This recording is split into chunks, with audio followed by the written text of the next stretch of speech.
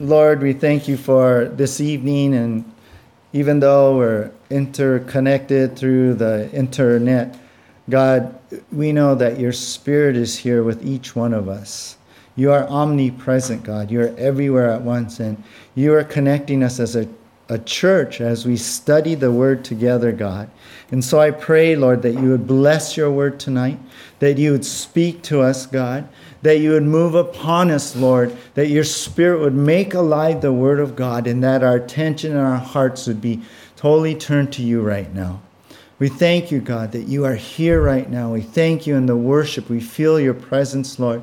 And now in the Word, God, through the Word, may we hear your voice and may we hear you speak to us. So anoint this time. We ask this in your name, in Jesus' name. Amen. Well, people have been going crazy, right? As fear and panic and as this like survival mentality kicks in over this coronavirus. And, I came across this article on how a woman in an Australian supermarket allegedly pulls a knife on a man in confrontation over toilet paper. An article said, never mind, there's plenty supply of toilet paper there. In another incident, a student from Singapore is beaten up on the streets of London and is left with a fractured face. And it didn't matter that he was from Singapore, and being Chinese was just his heritage. Protesters on the island of Reunion in the Indian Ocean welcomed passengers by calling them, this cruise ship that came in, by calling them abusive names and throwing rocks at them. No one mentioned that not one passenger on that ship was ever infected.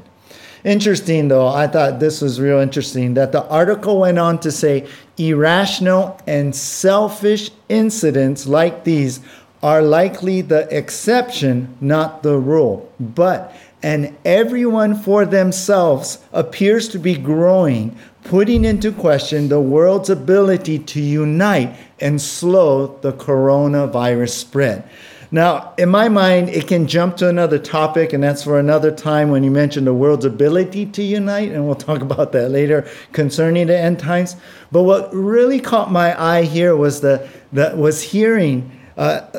heading to this article, which said that this pandemic risks bringing out the worst in humanity. Well, sadly, that's what happens, right? When a crisis fills our society with panic, it seems that selfish, quote unquote, and that everyone out for themselves mentality rises to the surface. And so many times, and we see this in the news lately, many times we see the example of how the worst of times brings out the worst in people. But you know what? As we return to our verse-by-verse study through the book of Philippians, we find just how opposite and how Paul, the Apostle Paul, Timothy, his assistant, and Epaphroditus handled their situations. So what we're going to see tonight in our passage is this: when the worst brings out the best. And that's the title of our message, when the worst brings out the best. We're going to be studying Philippians chapter 2 from verse 17 through 30 tonight. We're going to finish up this chapter as we've been making our way through the book of Philippians. Now, if you're here with us the first time on Wednesday night, you can go back and catch up on a podcast. Philippians has been an amazing study for us every Wednesday. But here we are now tonight, when the worst brings out the best, Philippians 2, verse 17 through 30. And this is our outline. We're going to see three things here. Number one, the ready sacrifice. Number two, the right concern. And number three, the real servant. So let's begin with our first heading, the ready sacrifice, and what we're seeing when the worst brings out the best. So number one, the ready sacrifice. Take a look with me here now, Philippians chapter 2. And this section is 2 verses now. Verse 17, even if I am to be poured out as a drink offering upon the sacrificial offering of your faith, I am glad and rejoice with you all. Verse 18, likewise, you also should be glad and rejoice with me. And we'll stop right there for our first section. Now, we begin with Paul writing these two words here in verse 17, even if. Now, those two words actually connect us back to the verse above, verse 16. If you remember when we ended last time, Paul was looking to be blessed to see all his efforts in bringing the gospel to the Philippians, discipling them, raising them, that it didn't go to waste when in the end, as we stand before Christ, that the Philippian believers held to obedience and living out the word of God, living out who they are in Jesus Christ. And what was that particularly, specifically? Well, it was our title. If you remember last week, our title was Stop Grumbling. And you can catch that on the podcast if you missed that. So that would make him proud, verse 16, he says, or bring him great satisfaction. That's what that word means. In other words, yes, they made it, they did it, they lived for Christ, and that would just bless him so much. Well, as he goes on to verse 17, there's something else that will make him glad and rejoice. And it is to be, what we see here, poured out as a drink offering. That means to give his life as a sacrifice to the Lord. Now, back then, the priests would pour wine on top of the animal sacrifice that was offered on the burning altar. And actually, I was reading that it wasn't just in Jewish rituals, but also the pagan guys who worship their gods would do something similar. So some of the commentators said, the Philippians probably would relate more to that, knowing that because they were Gentiles. But either way, Paul was putting this picture out that he was like that wine being poured out on the altar of the sacrifice animal. And when the wine came out and it hit the sacrifice animal that was hot from the offering there on the fire, it immediately was vaporized, this liquid, into rising steam. And it symbolized really a sacrifice, an offering going up to God. Well, this is how Paul saw his life as he gave over his life to the service of the Lord. And notice this as he goes on in verse 17. Notice how Paul was being poured out upon the sacrifice offering of your faith, he writes here. Offering here, sacrifice offering, the word offering means service actually. And it refers to how the Philippians sacrificially served God. How? As they supported Paul. We saw back in chapter 1, verse 5, if you remember, and you can look at that, the Philippians had stood by Paul from the beginning. Later, we're going to see how they have financially supported Paul too. So they're always there for Paul, supporting, helping him out in his ministry. So all their sacrifice helped Paul give his life over to focusing on spreading the gospel. So with their sacrificial offering or service, Paul poured out his drink offering, his sacrificial service in spreading the gospel. And together it made this complete team, just like the pouring of the wine over the animal sacrifices completed the offering to God. So that's why Paul says, together, I am glad and rejoice, he says here. And so you Philippians, likewise, verse 18, should find joy in how our sacrifice together is spreading the gospel. So the idea here is this: as all believers should, Paul finds joy in willingly giving his life to the Lord. And understand this, that is whether he lives or dies. That is whatever happens, he just wants to put his all into offering himself as a sacrifice for the Lord in service to God. Paul is ready for whatever may happen. He is the ready sacrifice, thus our heading here. Remember where Paul is right now? Do you remember? Where is he as he's writing this letter? Where? Say it again. I can't hear you. Say it louder. Oh, prison. That's right. I heard you. No, prison. That's right. He's sitting in prison right now. He's awaiting a hearing before Caesar Nero, and that might not turn out good for Paul. You never know. Caesar could have a moment and off with your head or down to the lions or something. And I believe Paul knows this, but he is willing to go that far because he knows this is a chance to witness to the leader of the Roman Empire, share Jesus, whether he's martyred or not. So he willingly, and he has been committed all this time to give his life as an offering to God for the gospel of Jesus Christ. No wonder, right? He wrote of the example of Jesus right earlier that we studied in chapter 2. He was following Jesus' example as he wrote. Like, look at verse 8, saying, and being found in human form, Jesus, he humbled himself by becoming obedient to what? The point of death, even death on the cross. So Paul served the Lord as this ready sacrifice. Anything God wanted him to do, anything God had for him, he was ready to do. And isn't this what Paul stated in Philippians, even if it meant to live or die? In Philippians chapter 1, verse 20 and 21, he said, as it is my eager expectation and hope that I will not be at all ashamed, but that with full courage now, as always, Christ will be honored in my body, whether by life or by death. And then he said in verse 21 of chapter 1, for me to live is Christ, to die is gain. He was ready. This is his offering. This is his life he's pouring out. Or remember what Paul said in Romans chapter 12, verse 1. This is what he's talking about too, and this is what he's living out. He said in Romans 12:1, I beseech you therefore, brethren, by the mercies of God, that you present your bodies a living sacrifice, holy, acceptable to God, which is your reasonable service. So he's saying, you guys, you know, present yourself as a living sacrifice. Well, that's what Paul did all this time. So we see this example in Paul, and this is our point. Whether his situation cost him his life or not, Paul was willing to sacrifice everything for the joy of bringing the gospel to others.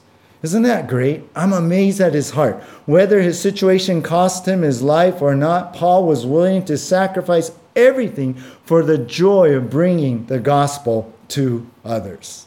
You know, just this thought made me think about the signers of the Declaration of Independence. You know, back then in the Revolutionary War, 56 men signed this historic document. And you know what? When they signed with conviction. They signed because they believed in it.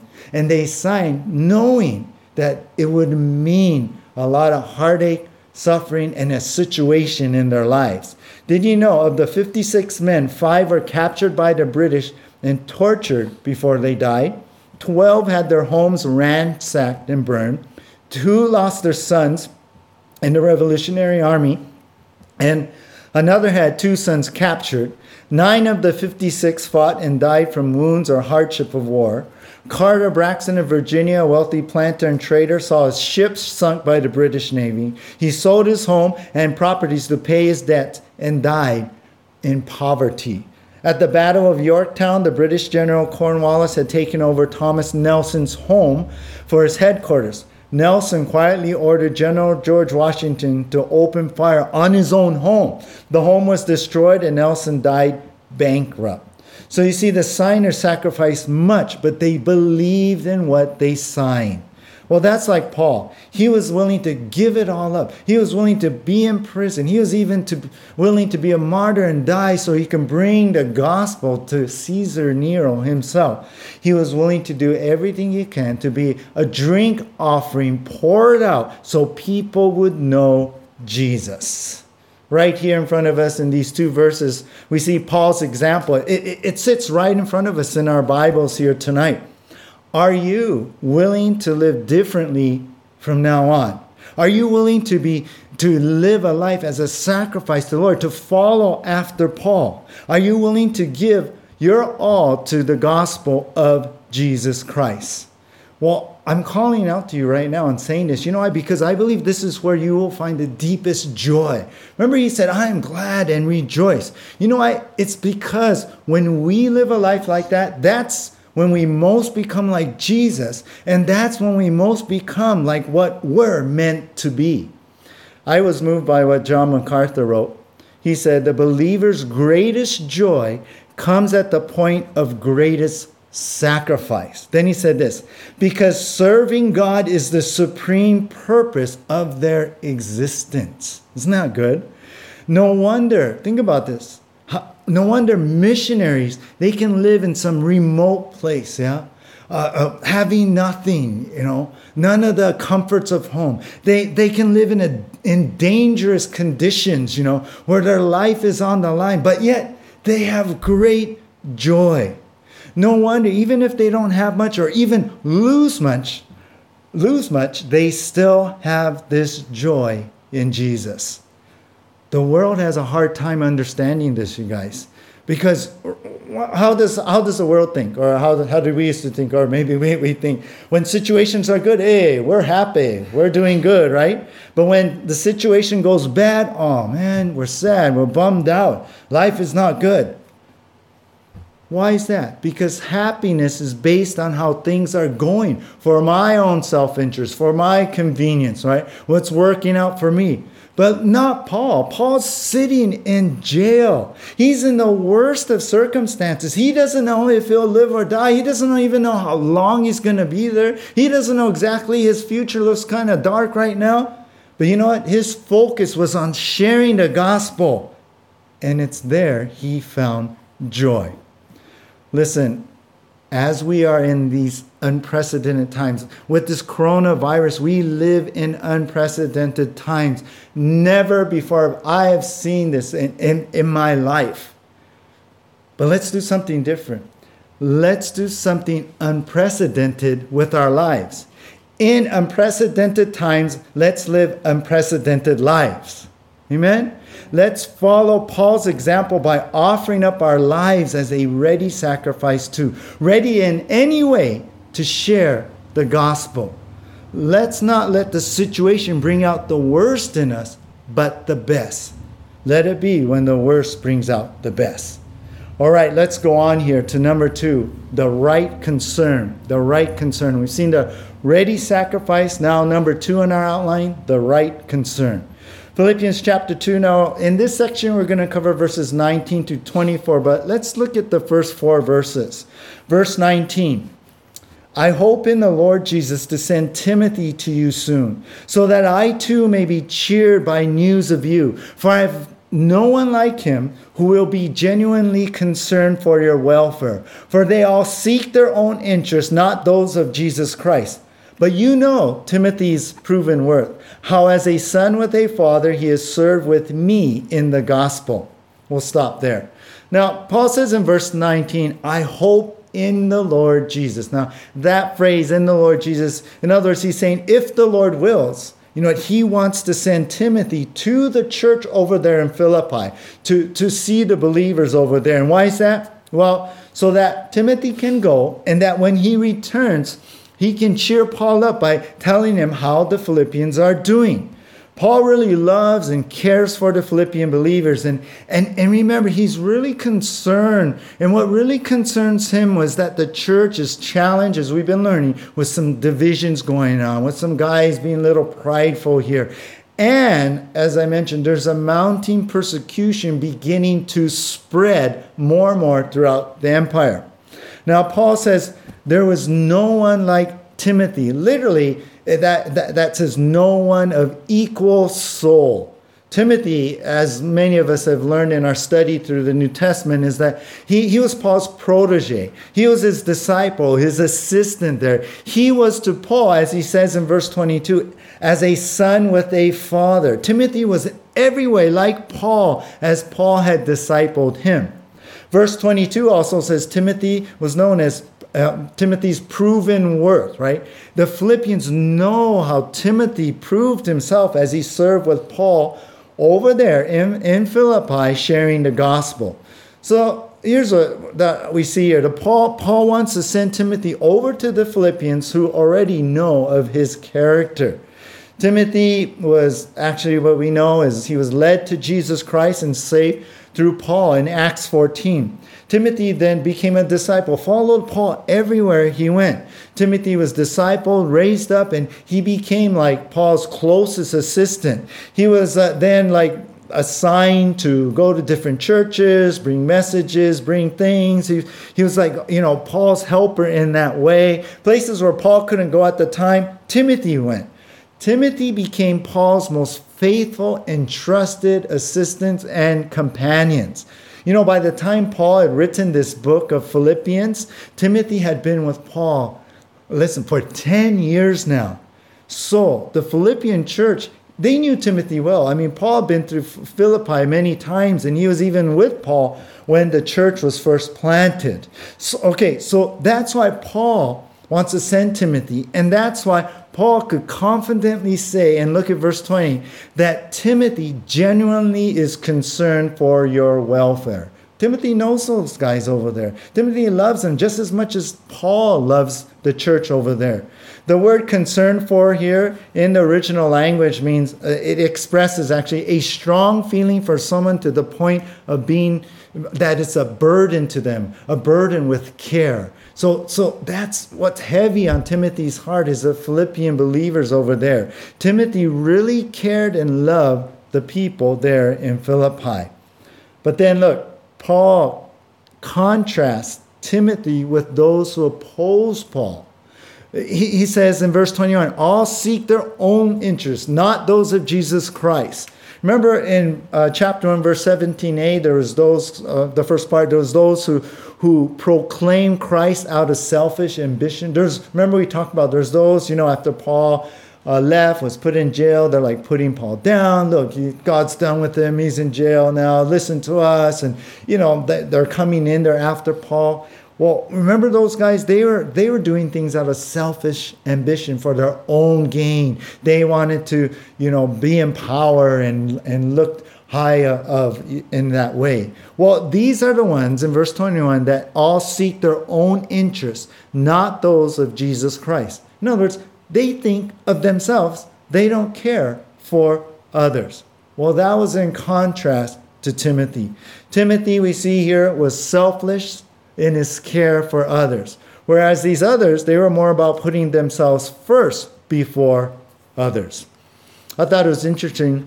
Bruce Barton said in his commentary, while many believers might express concern, too often they are too preoccupied with their own activities to act on that concern. Oh, I was thinking, he says many believers here, and I'm thinking, oh, that's so true. Sometimes we're so focused on our own stuff that we don't act on concern for the others. But not Timothy. That's what Paul is saying here. Not Timothy. You know what? He had the right concern, our heading. Even in this bad situation, Paul's in prison. We don't know what's going to happen to his life. He's over there. Persecution is coming down. You know what I was thinking? Timothy is right there with Paul, ministering, helping. Who knows? He was in danger too. What if, Caesar Nero's like, hey, get rid of Paul, and look at the guy with him too. Get rid of him too. Timothy, though, he was still there next to Paul to serve in any way he could. So, Paul says in verse 23, I hope therefore to send him just as soon as I see how it will go with me. Verse 24, and I trust in the Lord that shortly I myself will come also. So Paul's saying, so he really cares for you. He's selfless. He thinks of you more than himself. And so I'm going to send Timothy just as soon as he sees what's going to happen to him. And Paul's like, hey, I trust the Lord. Perhaps maybe I may even be allowed to go too, to also maybe follow after Timothy when he goes. So whether Paul made it or not, Timothy is willing to go. For Timothy's main concern is for the Philippians, not so much himself, because he has the right concern. Take a quick look above to Philippians chapter 2 and verse 3 and 4. This describes Timothy. And this is really, he's living out this example. Look at verse 3 in chapter 2, right above these verses. It says in verse 3, do nothing from selfish ambition or conceit, but in humility count others more significant than yourselves. Verse 4, let each of you look not only to his own interests, but also to the interests of others. That's Timothy. So we find in Timothy this example. And this is our point. No matter the situation, Timothy consistently showed his genuine heart when he willingly chose to put others first before himself. Let me say that again. No matter the situation, Timothy consistently showed his genuine heart when he willingly chose to put others first before himself.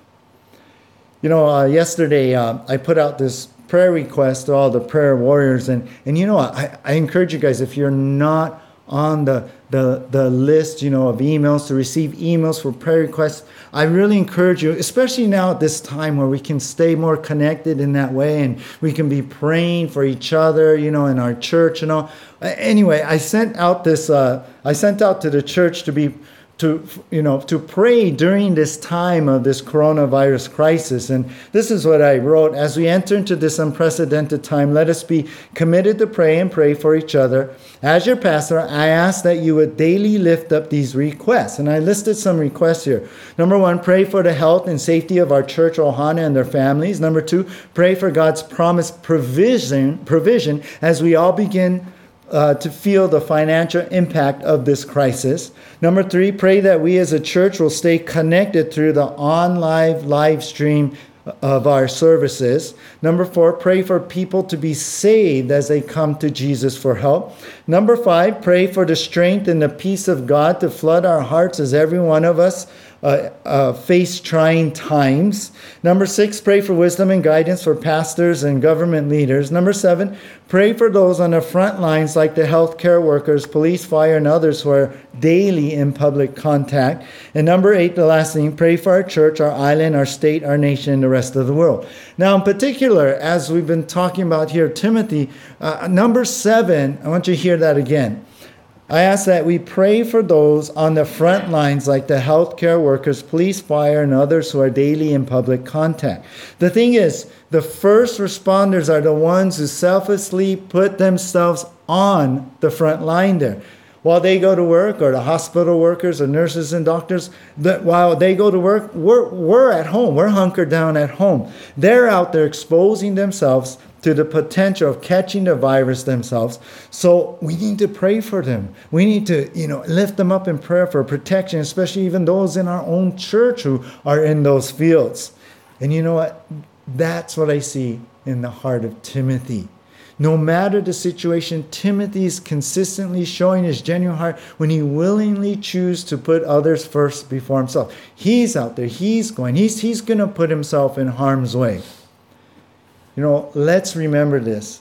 Even at this time we're living in, during this virus crisis, let's remember to not just have concern for ourselves, but others also. We are for the first time doing church differently, in compliance with the state and federal government, and doing this social distancing thing to keep the virus at bay. We're not able to actually meet together physically. But that does not mean we forget each other. We should not just be thinking of our own welfare, but others too. I really encourage you guys. Text each other, call each other, check up and see, how you doing? How's things going? What can I pray for you for? Even if they're physically okay, but sometimes it's hard, right? During this time, emotionally or even spiritually, when we're not as connected like what we're used to. We need to reach out and care for each other even in the worst of times. So let's make more of an effort to creatively, maybe in ways to share our aloha and when we, in practicing this social distancing, we should be willing to figure out some ways and to do whatever we can that maybe the Lord would want us to do as we think of others first, as we start to care and have concern for others, as we put self aside and we willingly put others first, because we have God's aloha in our heart. So let's be Timothy's too and have the right concern even in the worst of times. Let the best come out. All right, let's go to number 3 now, which is the real servant. The real servant. So when the worst brings out the best, we see the ready sacrifice, Paul's example, the right concern, Timothy's example, and then the real servant. And we're going to see this individual named Epaphroditus. So Philippians chapter 2, from verse 25, we're going to cover the rest of this chapter to verse 30. But let's first look at verse 25. Paul writes here, I have thought it necessary to send to you Epaphroditus, my brother and fellow worker and fellow soldier, and your messenger and minister to my need. Okay, we'll stop there. And as Timothy awaits news about Paul's status before he can go to the Philippian church, I think we were talking about 600 to 1,000 miles away, Paul will go ahead and he's going to send Epaphroditus back to Philippi. Now, I love how Paul affectionately, dearly, describes him here, this individual. And you can tell that this person is very, very special to Paul. I mean, he means a lot to Paul and in his heart. First of all, Paul calls him my brother here in verse 25. When he uses that word, it speaks of how close they become, how endeared he is to Paul. And this is his brother in the Lord, really, he's talking about, that we're close in that way. Second, he calls him a fellow worker. In other words, side by side, they labored together. They worked hard. They labored together for what? To further the gospel, the kingdom of God. He was right there with Paul, doing what Paul did, and together as a team, they were furthering the gospel. Thirdly, he calls Epaphroditus fellow soldier. Oh, I like that thought. Together, they fought the spiritual battles. They struggled through the attacks and oppressions. They went through it together, and they fought the spiritual battle against our enemy, the enemy. I like that. He was not one that struggled against Paul, but was with Paul in the spiritual battles. Fourthly, he called him your messenger. Now, that gives us a little more idea and a little more picture of who Epaphroditus is. This was the guy that the believers in the Philippian church picked to send to Paul. And we'll see later when Paul mentions this, but he was the one who brought the financial support that they collected to bring to Paul to help him while he's in prison. You know, back then, the prisons were like, you're just thrown in this dungeon, basically. And friends and family, they're the ones that come and feed you. They're the ones that kind of take care of you there. And so here's the Philippian church. They sent Epaphroditus to take the financial gift to Paul to help him in the ministry.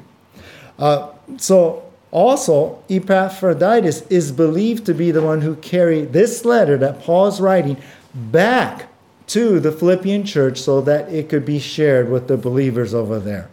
And lastly, Epaphroditus was the one who the Philippians sent to, Paul says, minister to my needs, to minister to Paul's needs.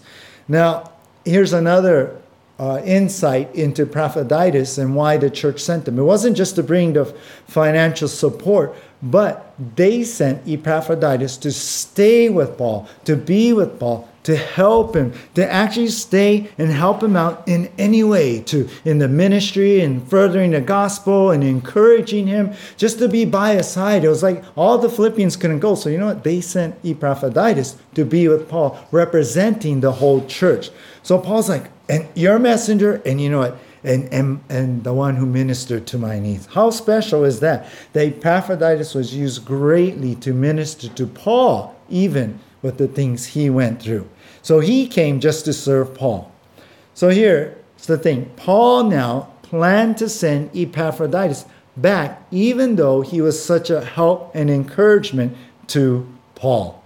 You know, in all my years of doing ministry, I see it over and over again, how God takes the best servants. And I think that was Epaphroditus. I think he was like, you know, the one when the church needed to choose who to send to Paul and help him out.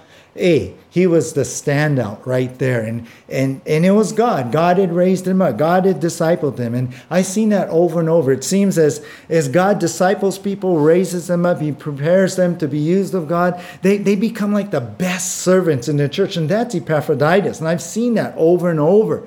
Then in God's timing, you know, in their growth and at a certain point, then God calls them out to serve somewhere to help spread the gospel even more.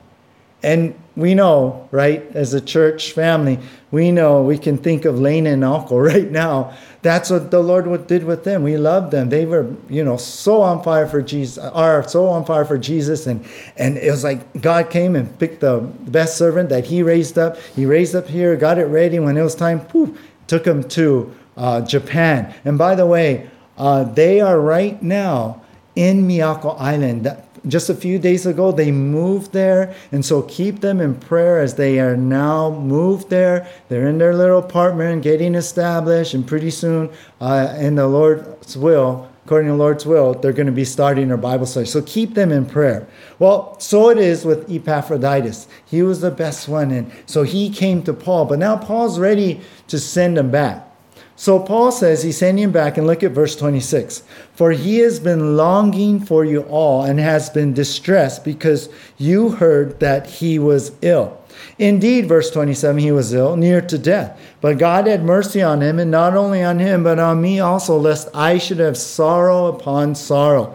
I am the more eager to send him, therefore, that you may rejoice at seeing him again, and that I may be less anxious.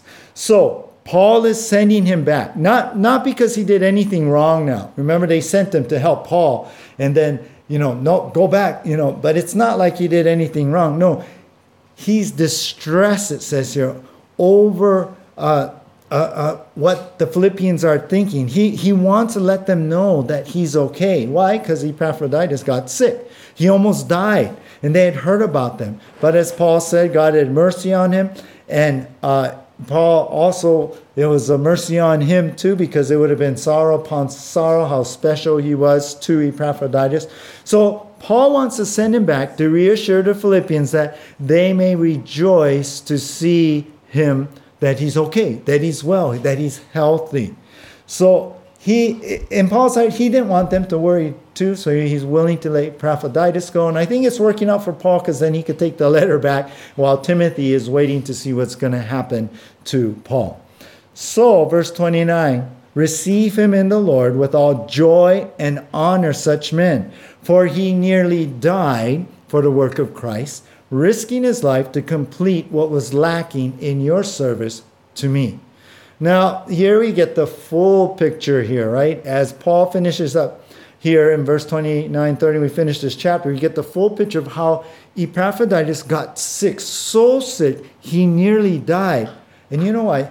Because of the work of Christ. He put his all into serving Jesus. He risked his life in order to serve and help Paul and be there for him and fulfill the mission that the Philippians had given Epaphroditus to do, to go to Rome and help Paul. He risked his life. The word risk here means to throw aside. He put his life on the line. He put it to the side just to serve the Lord. And it was all what? To complete what was lacking in your service to me. In other words, to do for me what you guys couldn't do, being so far away. So, here's the picture I get. He probably worked so hard. He probably served so hard that maybe he started getting sick. Like we wear ourselves down and our immune system goes down. Maybe he started to catch something here, but he did not hold back. He kept going, serving the Lord. He pushed himself. He pushed his body, but it was all for the Lord. He went the distance for God to serve the Lord and help Paul there. Well, no wonder Paul says in verse 29, honor such men. I love that. Paul made sure to say that now that Epaphroditus, he did nothing wrong, but he actually did the opposite. When things got hard, Epaphroditus worked harder. And so the character we see here of Epaphroditus shines of what a true servant of God is. He is the real servant, and thus our heading here. Warren Wiersbe adds this: Epaphroditus sacrificed himself with no thought of reward, and Paul encouraged the church to hold him in honor to the glory of God. I like that. That kind of completes the picture for me, in this hardworking, a dedicated servant of God, helping Paul out there, being in Rome, helping Paul with ministry, doing different things as much as what Paul could do. I like that. That Epaphroditus wasn't there for the reward. He wasn't there for himself. He wasn't there to, selfish ambition or anything like that. But purely to serve the Lord. Purely to serve God, to do everything he could for what the Master, his Lord, told him to do, the Lord Jesus Christ. And to be a blessing and encouragement to Paul. Well, you see, Epaphroditus is an example for us too, right? This is our last point. Even in struggling with his health, Epaphroditus still went the distance to serve the Lord. That's what I see here. As we're studying this, we're seeing and getting this full picture of this guy. And he's not mentioned, I think, other than right here. And we don't know too much, but we know enough that even in struggling with his health, Epaphroditus still went the distance to serve the Lord. He did everything he could there, no matter what, no matter the situation, no matter the crisis. He put his life on the line. You know, last Sunday, Jared, he shared with me this true story about this elderly man. And Jared sent me a link, and I saw the post here. But let me tell you that what happened was there was this elderly man that came into the CVS store, and he approached the counter with his walker and asked the cashier if they had toilet paper for him and his sick wife. And he came up to the counter because he didn't want to go all the way down the aisle. You see, they had run out of toilet paper, and they had been going from store to store to store, but only found empty shelves. The elderly man, this young man was writing, he was on the brink of tears when he came up to the cashier, who the cashier told him, unfortunately, they're not going to get any more toilet paper until next week. Well, this young man who wrote this post, he stepped out of line and offered to help him. The elderly man was kind of taken back, but he was eager to get help because of how long he'd just been driving around and going from store to store. And he really wanted to get his sick wife back home from already this long day. So this young man, he walked the elderly man back to the car, put his walker in the car, saw his wife was waiting with this oxygen tank, and he exchanged numbers, got their address, and sent them home. And you know what? This young man, he drove around to 4 more stops until he tracked down some toilet paper. He bought 1 for himself and 2 for them. And when he dropped them off, they had been already fell asleep napping, so he left it at the door and put a voice message on his phone. Well, the next day, the elderly man called back and thanked the young man, and the young man said, "Hey, anything else you want? I can help you." And this young man, the writer of this post, said, "I lost track of the number of times he said thank you and God bless you." This elderly man said to him. Well, the elderly man did call him in a few days later, and he took him up on his offer and tell him, I don't think we should leave the house, in the middle of this whole virus crisis. And he asked for a few items from the grocery store, and the young man wrote, "My heart broke for them." This young man, his name is actually Adam Lucas, wrote, "Now, more than ever, we need to look out for one another, especially those who already have a hard time just providing the things they need to make it through the day." Then he went on to say this really reminds me that simple kindness can really change the world. I will continue to navigate through life this way. I think that's an amazing story.